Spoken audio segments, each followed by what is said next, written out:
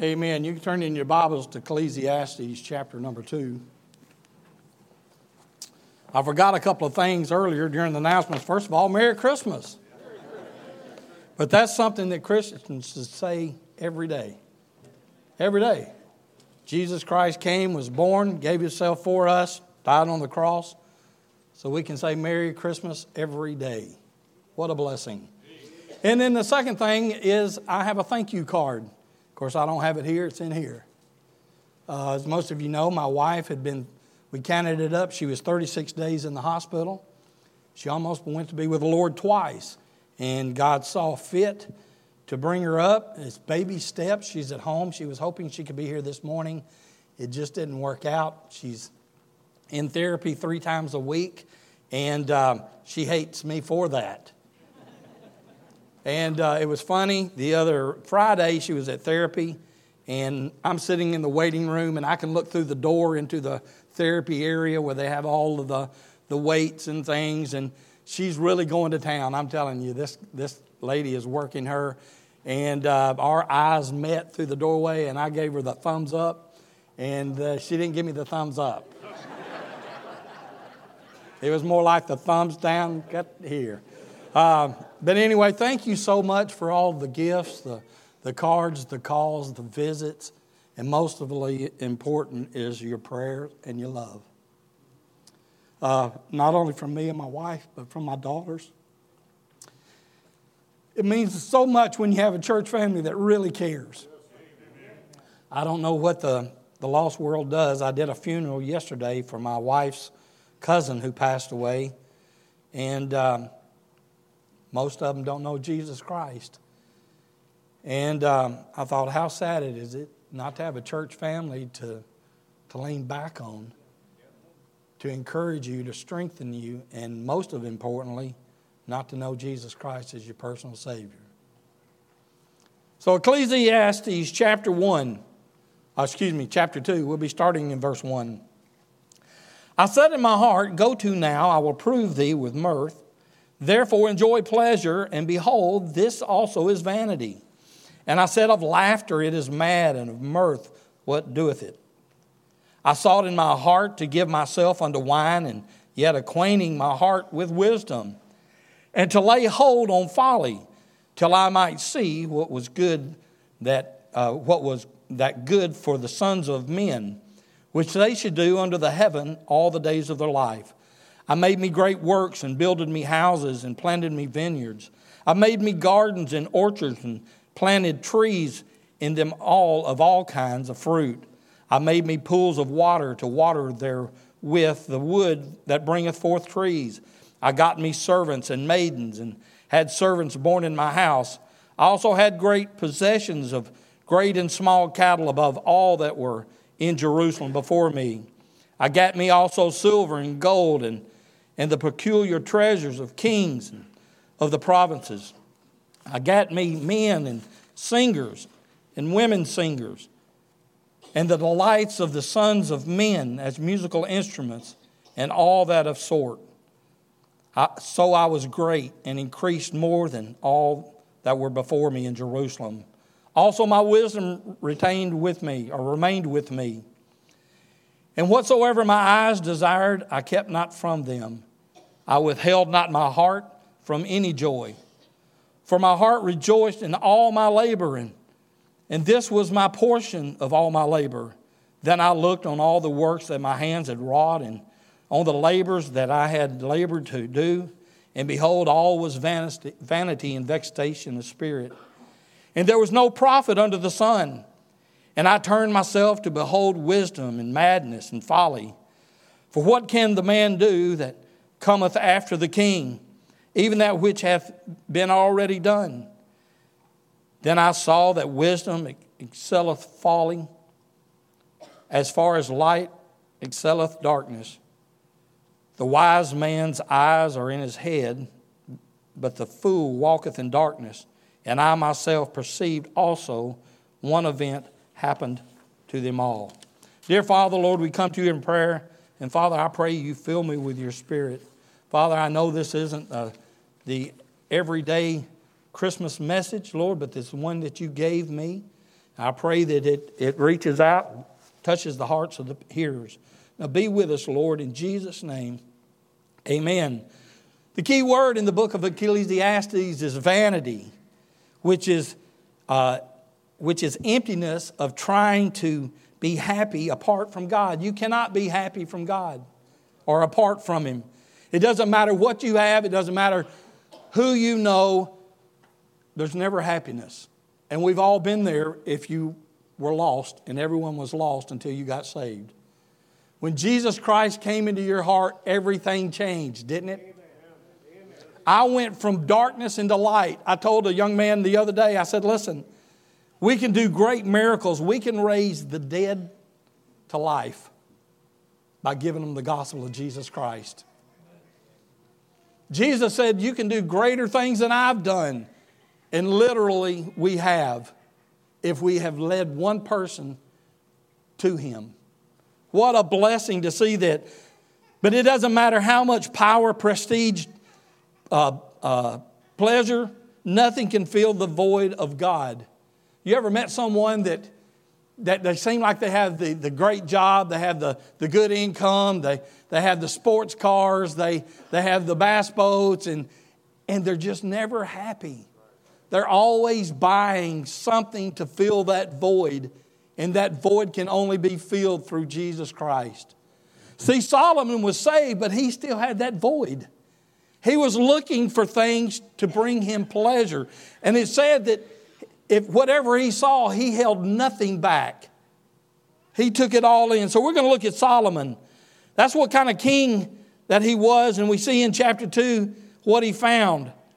You know, his qualifications to be able to discern this was, first of all, he was rich. He was rich.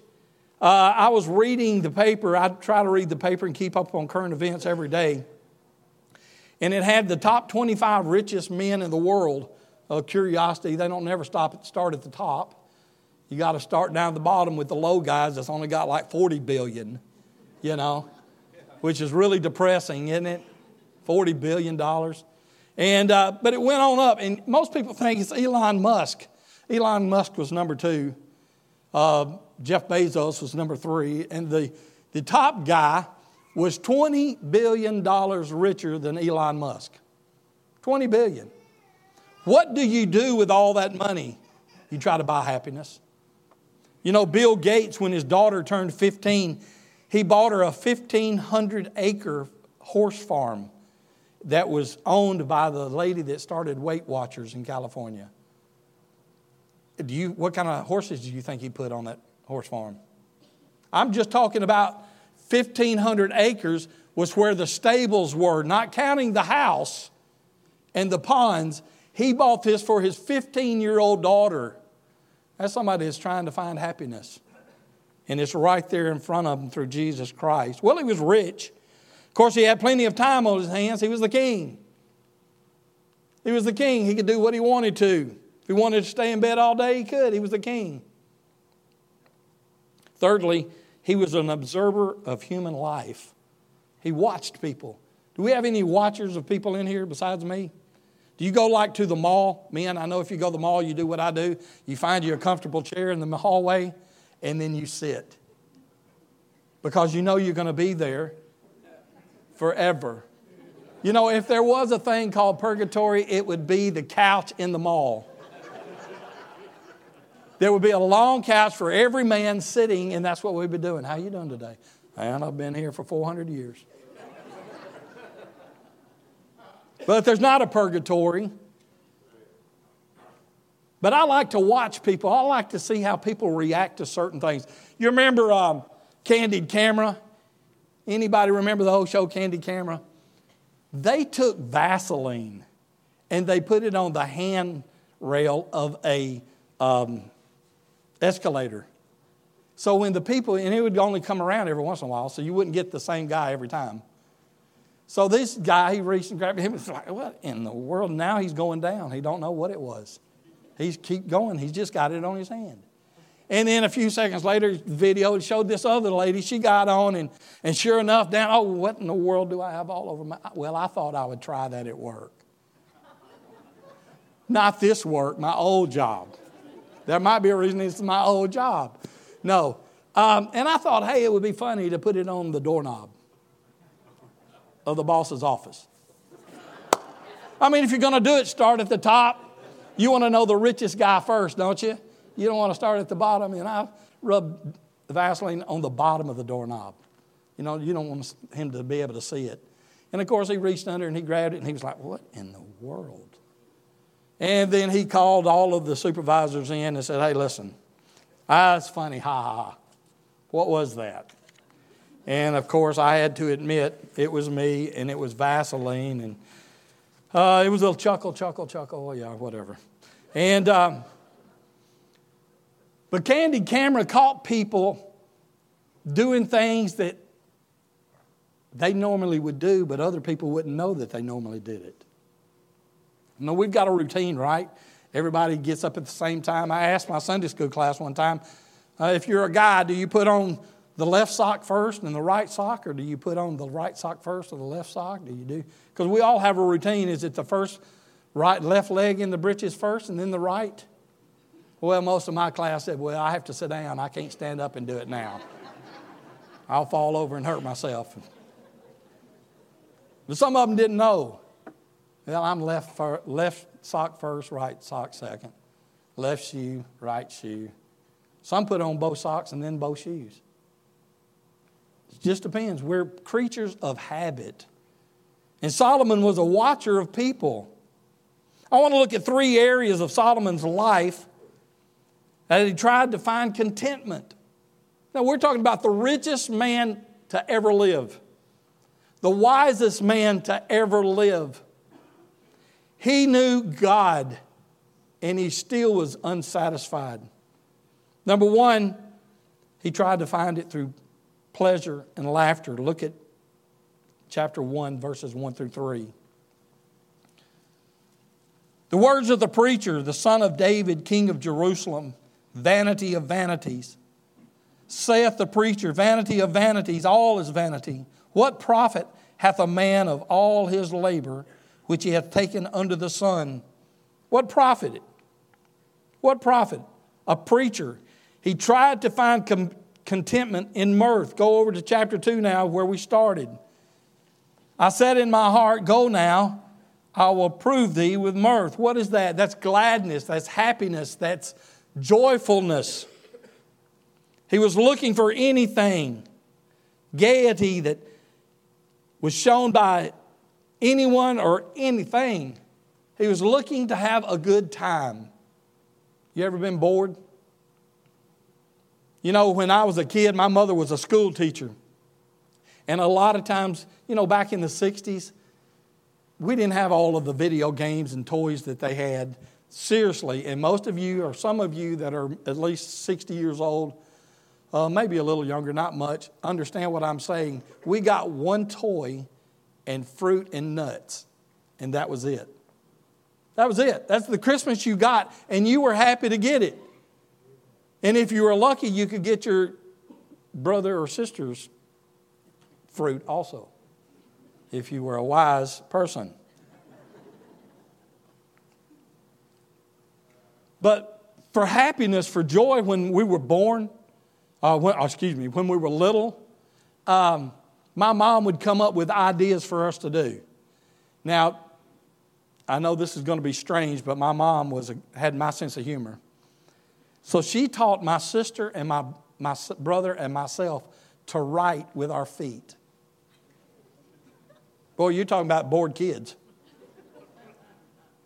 I guarantee you, out of everyone that's in here, I'm the only one that can cursive write my name with my feet.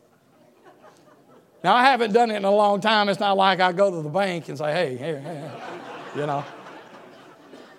I wouldn't do that. But, yes, that's what she did. She taught us. I'm not even going to reply to that. But Solomon, with all of his money, gave himself completely over to the pursuit of pleasure. He was looking for fun all the time. All the time. It says in Proverbs 21:17, he that loveth pleasure shall be a poor man. He that loveth wine and oil shall not be rich. In Luke chapter 8, verse 14, it says, and he that fell among thorns are they which, when they have heard, go forth and are choked with the cares and riches of this and pleasures of this life, and bring no fruit to perfection. He was looking for so much fun that he forgot the main purpose was to draw people to God. That's what we do, man. We look forward to the 4-day weekend, don't we? So we can satisfy our pleasures. Now, I'm not saying there's nothing wrong with a 4-day weekend, but when that becomes your hope,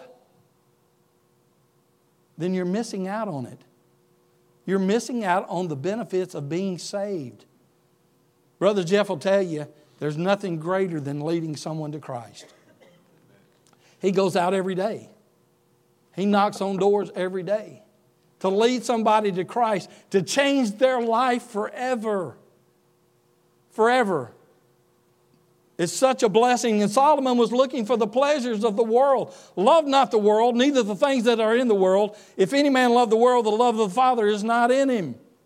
You can't have God and mammon. You can't love God and the world too. You've got to pick which side you're on. You know, it's a funny thing that one of the first questions is asked to somebody that moves to Alabama, who's you going to root for? You Alabama or you Auburn? And unfortunately, you have to pick your side. Why don't Christians just pick their sides and say, hey, listen, I'm going to be a Christian. I'm going to be a Christian. I'm going to serve God. I'm going to do what God wants me to do.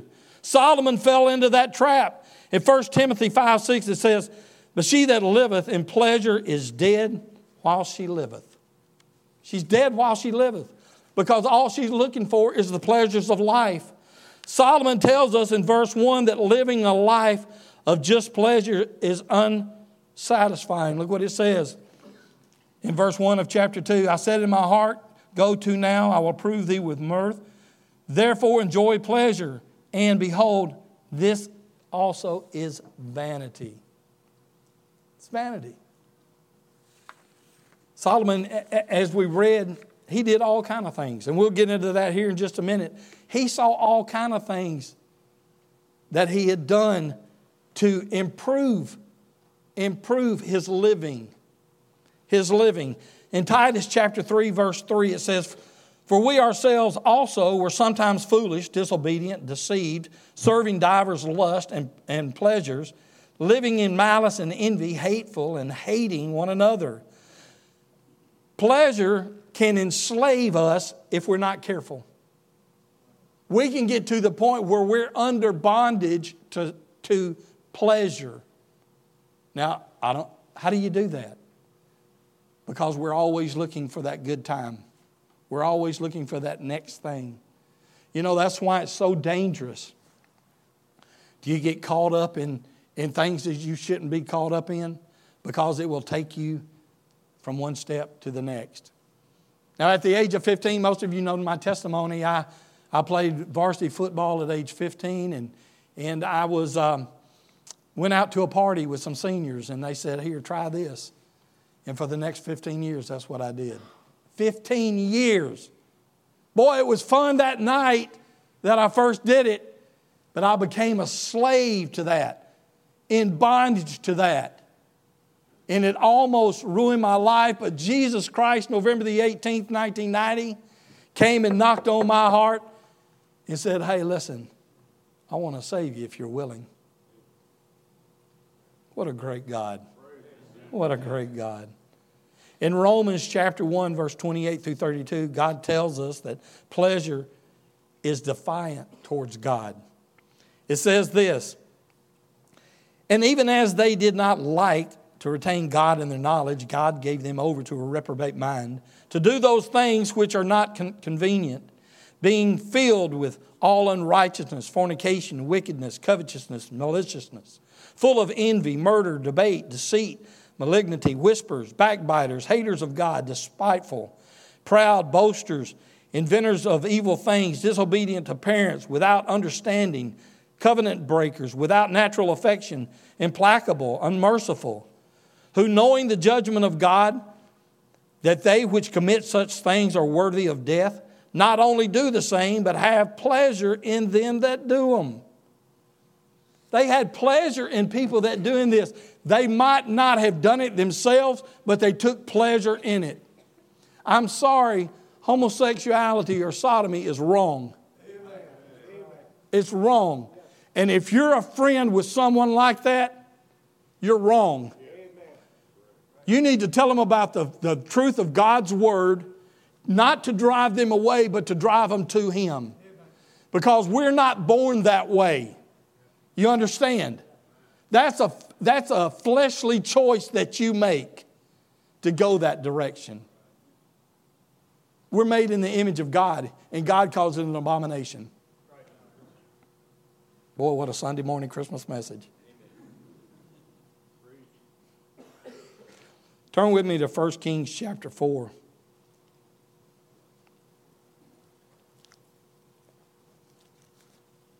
We're going to look at a day in the life of Solomon. Verse 22. And Solomon's provisions for one day was 30 measures of fine flour, and 80 measures of meal, 10 fat oxen, and 20 oxen out of the pasture, 100 sheep, besides horse and roebucks and fallow deer, and fatted fowl. So this is what that all means. Solomon's provisions, or Solomon's food that was prepared every day for the king was this. For one day in the palace, 30 cores of fine flour is about 10 bushels, which a bushel will produce anywhere from 42 to 60 pounds of flour. So, 30 cores is 1,800 pounds. 60 cores of meal are 3,600 pounds of meal. 10 fatted oxen. A cow weighs about 1,650 pounds, but only about 750 of it would be meat, so that's 7,500 pounds of meat. 20 pasture-fed oxen, which is 15,000 pounds of meat. 100 sheep, which is between 200 and 300 pounds of meat. And then you had gazelles and you had deer, roebucks. You had fatted fowls as far as chickens and ducks. It has been estimated that this amount of food would feed between 10 and 20,000 people for one meal. He was looking for pleasure, wasn't he? And he was bringing other people in with him. 10 to 20,000 people for one meal. And that's what God says. I didn't make all that up. I just looked it up and broke it down to see what it would be. That's what it is. He had too much, didn't he? You know, I asked God years ago, when I first got saved, we had an old evangelist. His name was Grant Rice. Grant Rice came to Greenbrier Baptist Church, and I would say he was probably in his late 70s at this time. And this is what he said. He said a few things that stuck with me. And this is what he said. He said, I don't want too much, and I don't want too little. Lord, just make me balanced. Just make me balanced. How much is enough? How much is too little? Be homeless? You know, they asked John D. Rockefeller, and you're the richest man in America. How much is enough? He said, it's never enough. Enough is never enough. And that's what happens. You find a $10 bill on the ground, you pick it up, you wish, oh man, I wish it was a 20. But that's our nature. Solomon did all this stuff to seek out pleasure. Back in our text, in chapter 2, he said this of laughter, it is mad. And in verse 3, he said he gave himself over to wine. Well, these two go hand in hand. Being a drunk and being loud and laughing and all that, they go hand in hand. Brother Dave Turner, who's going to First guy on the picture there is going to be here. I'd never heard him preach before until the super conference, and he said this: I don't mind a drunk coming to church every once in a while. He said they sing real loud and they give a lot of money. Why? Because they have no self-control. They have no self-control of themselves. But he said, the wisest man that ever lived, that God said, hey, listen, what do you want and I'll give it to you? And he said, wisdom. Turned himself over to wine. Ecclesiastes chapter 7, verse 6, it says this: for the crackling of thorns under a pot, so is the laughter of a fool. This is also vanity. You know, there's nothing sadder than to see somebody that's completely out of their mind drunk. It's sad. It's nothing sadder than to go to a funeral and know that the people that are in the immediate family are either drunk or high. I know, I just saw it at a funeral. That's so sad. But see, that could be any one of us, because we were at the point where pleasure is the most important thing. Anyone in here can be a drug addict. At any time. Don't think that you're above it. It'll never happen to me. Don't say that. Because it can. Oh, I'll never drink. I'll never be an alcoholic because I don't drink. Don't say it. Don't say it. Because the devil knows exactly what you are the weakest in. And Solomon, the wisest man, are you smarter than he is? Or was? He fell for it. So he gave himself over to pleasure. Number 2, he gave himself over to self-gratification. Look at verses 4 through 8. Excuse me. It says, I made me great works. I built me houses and planted me vineyards. I made me gardens and orchards, and I planted trees and them all kinds of fruit. I made me pools of water to water therewith the wood that bringeth forth trees. I got me servants and maidens, and had servants born in my house. I also had great possessions of great and small cattle above all that were in Jerusalem before me. I gathered me also gold, silver and gold, and the peculiar treasures of kings and of the provinces. I gat me men singers and women singers, and delighted of the sons of men as musical instruments, and that's of all sorts. I was so great and increased more than all that were before me in Jerusalem. Also my wisdom remained with me. You know, some people build things that will last forever, so people will remember them. Don't they? I mean, we've got those things all over America. You've got the Washington Monument. You've got the Lincoln Memorial. You've got Mount Rushmore. Those are monuments that were built so the people that built them would be remembered. Solomon was no different. He was awarded the privilege of building the temple of God. And they said it was immaculate. There's never been another building built like it. And there never will be. But unfortunately, Solomon also built churches or temples for his wives and his concubines right outside the door of the temple for Jehovah. What a shame that he threw all that away. He threw everything that he had for pleasure and building things that people would remember him for. There's some that give their whole life. You know, it's said of Nero, when he found Rome, it was a city of bricks, and when he left it, it was a city of marble. He didn't build it for the glorification of Rome. He built it for the glorification of Nero. We get caught up. We want people to say, hey, listen, I appreciate the job you've done. I appreciate this. man, this is amazing stuff that you've done. And we get so big-headed that we forget that, hey, it's God that gives us the ability to do that.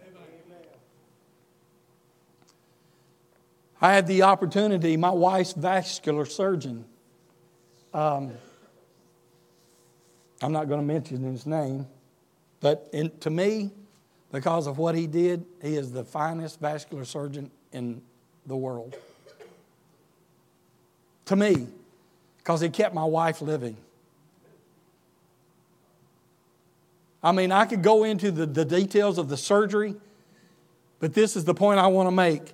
He stood for 7.5 hours in a 2x2 box operating on my wife. 7.5 hours. I had the opportunity to talk to him while she was in ICU. They kept her in a coma for 9 days. We figured it up. She was in the hospital a total of 36 days. 9 of them completely out. Didn't know what was going on. But I had the opportunity to talk to him while she was in that comatose state. And I said, I just want to thank you for what you've done. I want to thank you for the ability that God gave you. God gave you that ability. You understand that? He said, yes, I understand. It wasn't you. God was working through you like He did the apostles when they penned exactly what He wanted them to say. Amen. God gave him the ability to stand there for 7.5 hours and do that major surgery. And one of the reasons he had that ability were all your prayers. And not just your prayers, the prayers of our missionaries' churches. And the prayers from other churches all over, where it was in Murfreesboro, or it was at Shawnee, or if it was at Madison Street, or if it was down at Bethel. People that didn't even know my wife prayed for her doctor. And God blessed him and gave him the ability to do that. So to me, God gave us the greatest doctor that we possibly could have. But He didn't come out and say, hey, look at the job that I did. Look at the job. Man, she's good. She's good to go. No, he gave credit where credit was due. And credit was due to God. But see, Nero wasn't like that. He was taking all of the glory for himself when he turned Rome from shambles to palace. In Galatians chapter 5, 19 through 21, it says this. Now the works of the flesh are manifest, which are these: adultery, fornication, uncleanness, lasciviousness, idolatry, witchcraft, hatred, variance, emulations, wrath, strife, seditions, heresies, envyings, murders, drunkenness, revelings, and such like of these, which I tell you before, as I have told you in time past, that they which do such things shall not inherit the kingdom of God. Galatians 5:16 says this. This I say then, walk in the Spirit, and ye shall not fulfill the lust of the flesh. Hey, Solomon, don't you remember what your father went through? King David, how because of his sin with Bathsheba, he lost his family. Solomon, don't you remember? Don't you remember what's happened? You're the wisest man on the face of the earth. Let me say, there's no self-made man. Period. If you're blessed with a good job, it's because Jesus Christ, God the Father, and God the Holy Spirit gave you the knowledge to be able to do that job. Amen. You weren't born that way. God made you that way.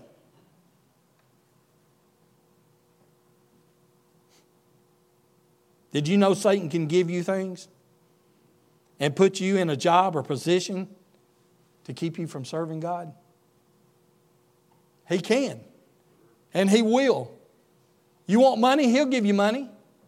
You know, I have no fear of ever winning the lottery because I'm not going to play the lottery. Amen. It's not going to happen. A few years ago, I'm riding in the car and I'm ready to go home and I'm headed that way and came on the radio that at this time this was the largest lottery in the history of the United States. It's $345 million. And they gave the numbers. And, you know, I'm not going to play the lottery, but to think about what you would do with $345 million. So I was thinking, well, I'll give all my family this much, you know, and I'll do this and I'll do that. Man, seriously, this is what I'm thinking now. I'm not making this. I'll take my entire church to Israel. I'll rent the plane, we'll go. Boy, let's use the devil's money to have a good time. Well, I get home and I'm excited about it like I'd won it. I mean, I done pumped myself up. And my wife's sitting in the chair. I said, hey, listen, this is what I'd do if I won this $345 million. Of course, after you've been married as long as I have, this is what. Okay, here's another one of his stories. I said, well, I'd give the kids this much, and I'd give your sisters, and I'd get on. This is what I'd give my brother. And about 10 minutes later, my brother walked in. I'm still excited about it. And I said, hey, listen, I heard on the radio this guy won $345 million, and this is what I would do. And I said, I would give you a new bass boat, a new truck. I'd give you, $1 million. And this is what this rascal told me. You kind of cheap, ain't you? Really? You know what I did? You're off the list. No prize for you. And he's standing at the door listening right now too. But when we give ourselves credit for our lives, we become our own gods. We become our own gods. Solomon did everything he could to find contentment, happiness. Verse 9 of chapter 2, Solomon said, what? How does it start off? So I was great. Really? Boy, now you've pushed yourself to the next level. I'm great. I'm great. I'm increased in more than all that was before me. Many people think that fame will satisfy the emptiness of the heart. They look for riches and famous people all over are constantly committing suicide because that void is not filled with money. It's not filled with pleasure, as I said earlier. God says this about pride. Proverbs 16:18, pride goeth before destruction, and an haughty spirit before a fall.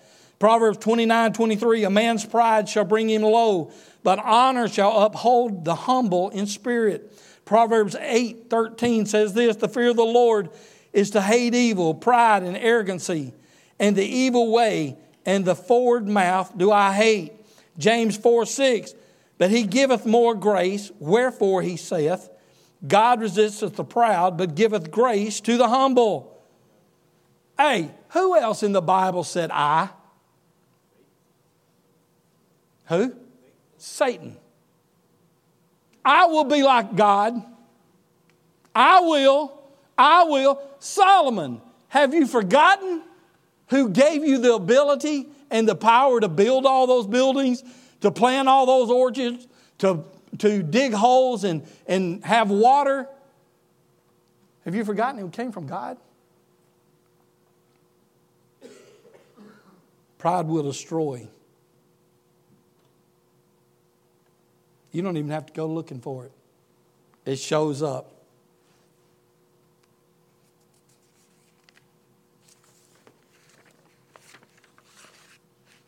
Look at verse 17.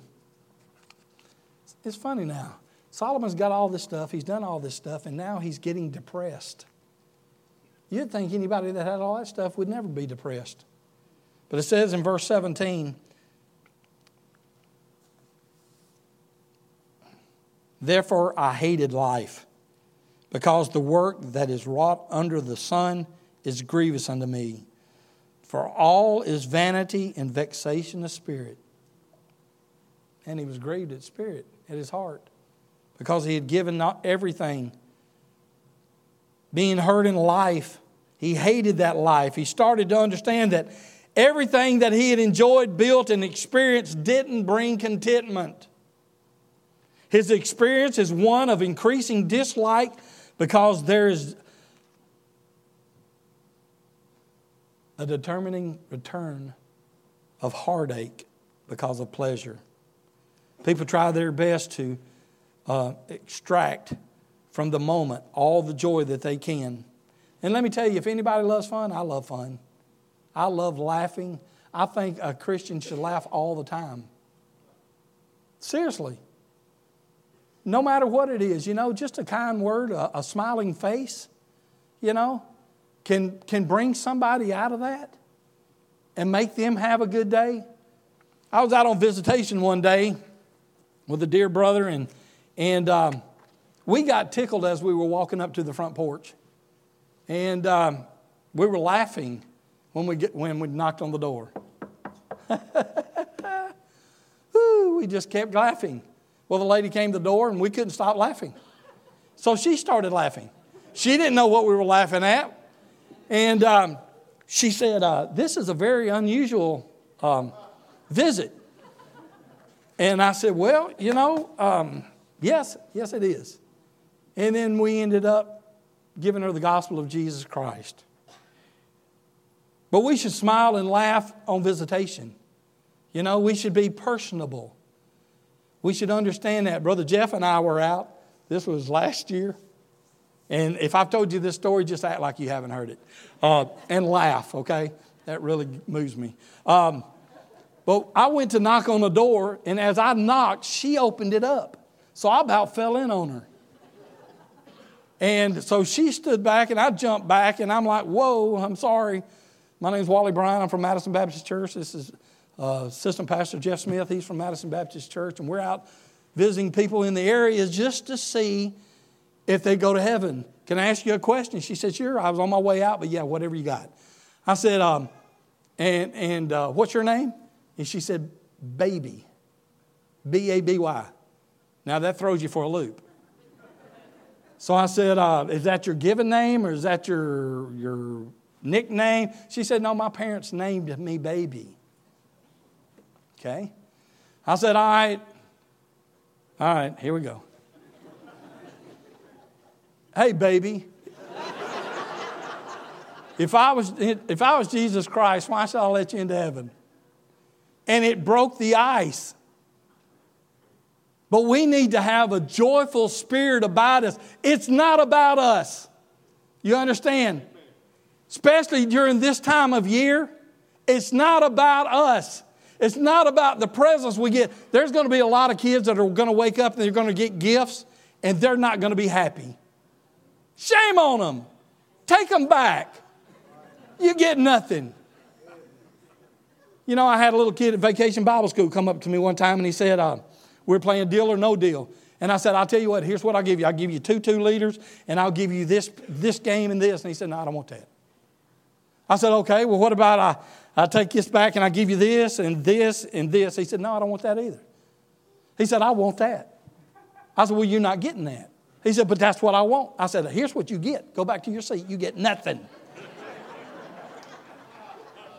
I'm the boss of VBS.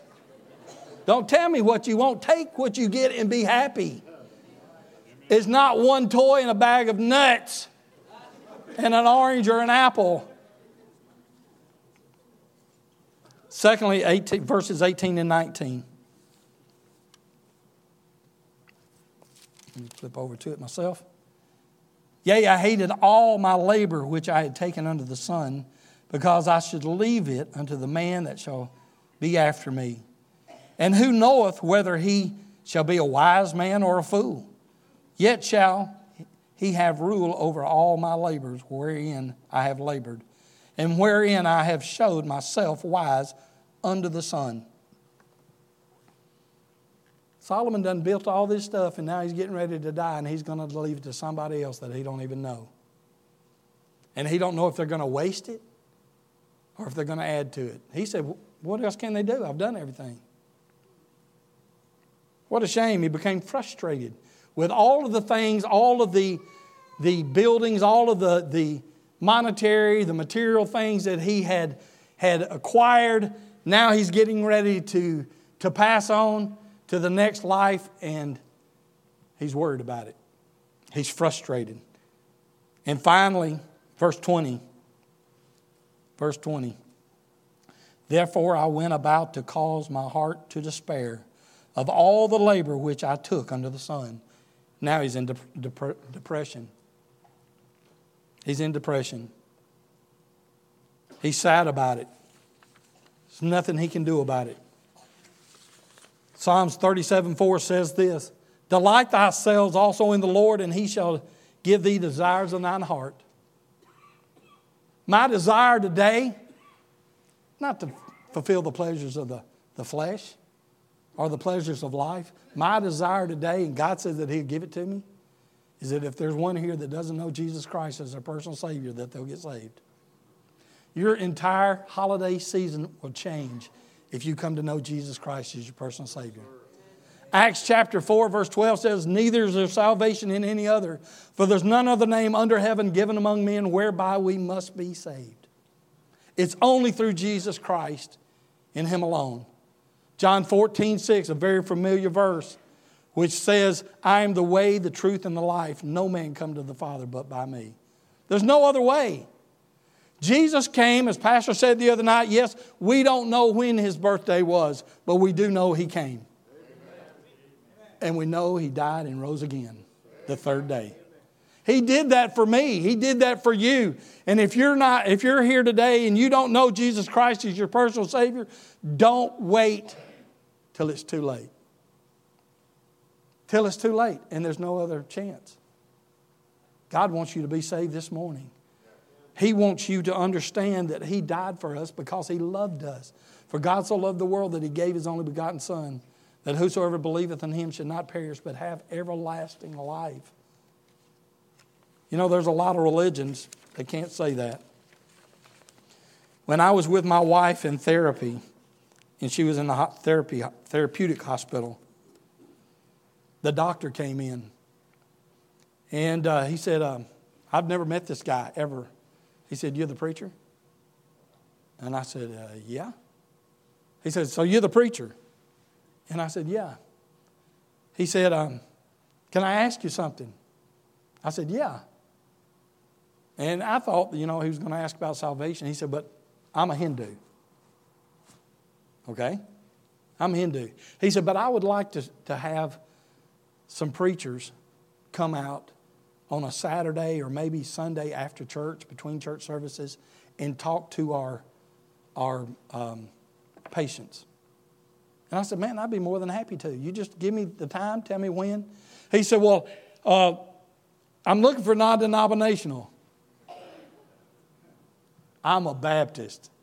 I'm an independent, fundamental, King James, old-time, hellfire, get saved or die and go to hell preacher. If you want me to come, I'll come. And this is what he said. Sounds good to me. But see, if my wife hadn't have been put through all that, I'd have never had the opportunity to meet that doctor. I would have never had the opportunity to pray with people in ICU that I didn't even know. I just walked up and asked, hey, listen, my wife's in here. Somebody that you love's in here. Can we pray?